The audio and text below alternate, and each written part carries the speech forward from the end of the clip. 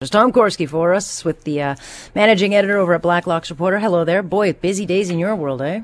Oh, there's no end to it, really, Alex.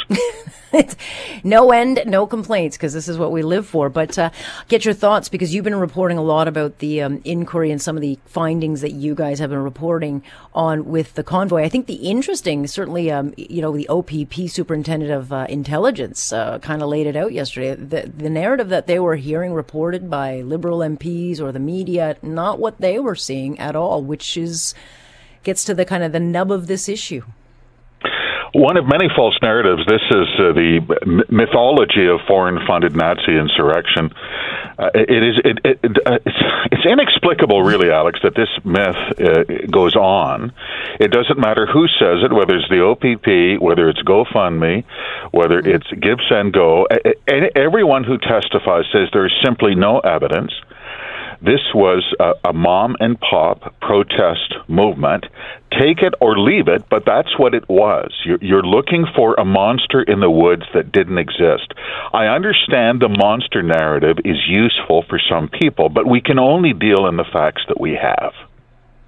Yeah, it's interesting because, you dug up a story, the testimony of Michael Keenan, who is the Deputy Transport Minister, and he even back on February 6th had said during this teleconference call, which contradicts cabinet claims that Wellington was a danger to the public, but he agreed that while the sit-in was not a public safety risk, it was all about the image, it was the symbol of spiritual source of the protest movement. I mean, I don't know what the hell that means, but nonetheless, behind the scenes, the narrative falls apart. It had nothing to do with public safety. Exactly. It was all politics all the time. The problem is that they invoked the Emergencies Act, which requires an element of public safety, and there wasn't one, and you're absolutely right. Here's the Deputy Minister of Transport in a teleconference, happens to be, one of the people on the call is the Chief of Police, who said, Wellington Street, yeah, we got that under control, but it's an eyesore. This is the street right outside Parliament where the trucks are parallel parked. It's an eyesore. It's under control. No problems, says the Chief of Police, to which Deputy Keenan says, yeah, but it looks bad, and, it's making the protesters happy. So this was all about performative imagery and communications. That's fascinating. What it's not is a national emergency, and that's Cabinet's problem, because they said it was a national emergency. Oh, Alex, now what? Yeah. They have to justify that. Yeah, they do. And look, there's two narratives. There's the finger pointing, with Mayor Watson and all the city councillors who literally would have to be living under a rock or completely inept not to see the problems. And then you've got this police chief who's clearly working in an alternate universe. And then you've got everything else that was going on. But then you've got guys like Marco Mendicino. Remember, he was saying not only did the police ask for this, but that Ottawa was ungovernable. They couldn't get anything done. No work was being done, despite the fact that the public sector has been working from home for 3 years with equipment and money that we handed to them. Yeah.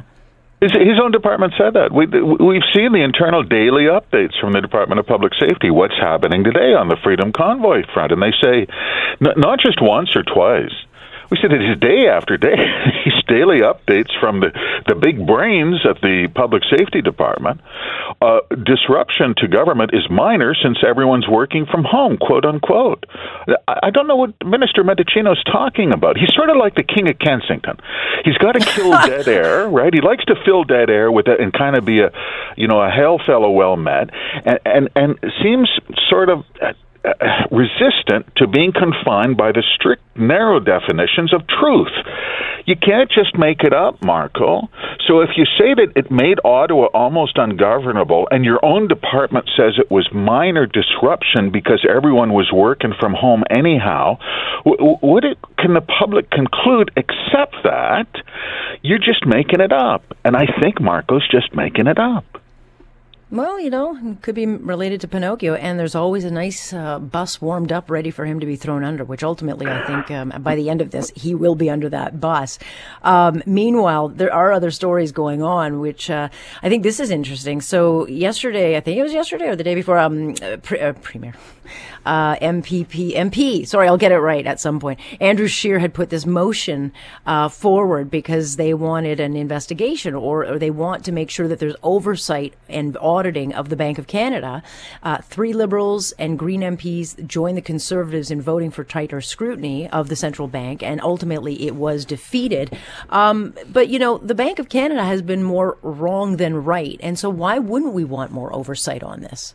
Absolutely, and there were, as you mentioned, the Green MP, Elizabeth May, and 2 Liberals, Nathaniel Erskine-Smith from Beaches, and a member by the name of Joel Lightbound, used to be chair of the Quebec Liberal Caucus, said, let's get some scrutiny into the bank. There's a mythology, I think, going on. It's interesting about, why is Nate Erskine, he should just sit as an independent. He and Housefather are like the only ones who tend to kind of... Oh, he has a very unreliable Liberal voting record, absolutely. Yeah. Well, because he's the one that has the ethics, so I mean, it's a problem for them, but go on.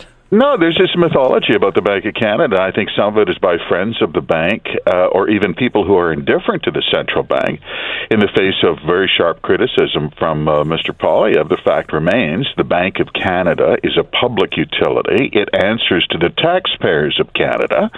And if the British royal family can put up with scrutiny, so can the lords and ladies down the street at the Bank of Canada.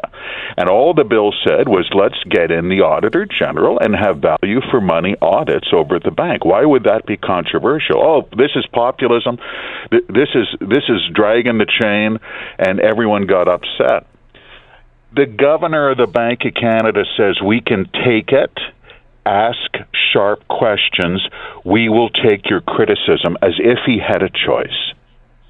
Well, unless it's you calling, because we already know there are secret recordings of media that they will and won't talk to over at the Bank of Canada, and your name was on that list of do not let Tom Korski ask questions. And I'm laughing, but it's true. I mean, they have not wanted to be held to account. They have gotten things very wrong. It was not it is not transitory inflation, and they underplayed all of just the what we are headed into, this disaster. So when a guy like Pierre Poilievre says fire him, that's a little inflamed, but they're very much warrants questions to be raised and answered about how'd you get it so bloody wrong.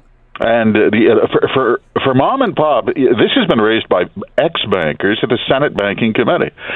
If you were an ordinary person who made life decisions based on the advice of the Bank of Canada 2 years ago, you were told interest rates are going to be low for a long time, so you went and locked in a variable mortgage.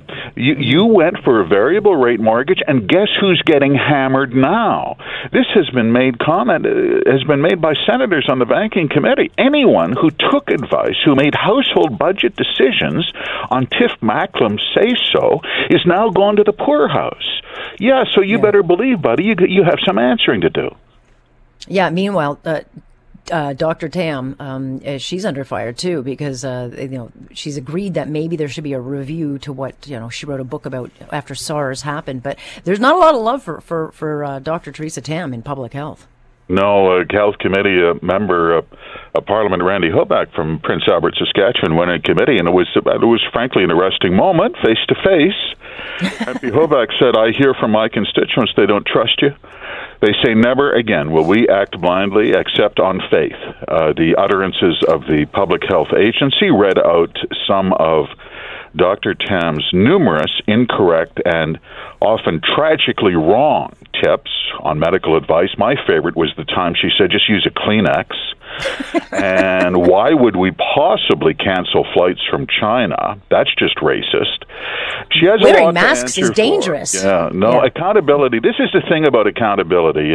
It makes everyone hot and angry. They like it as a concept, but not in practice, Alex.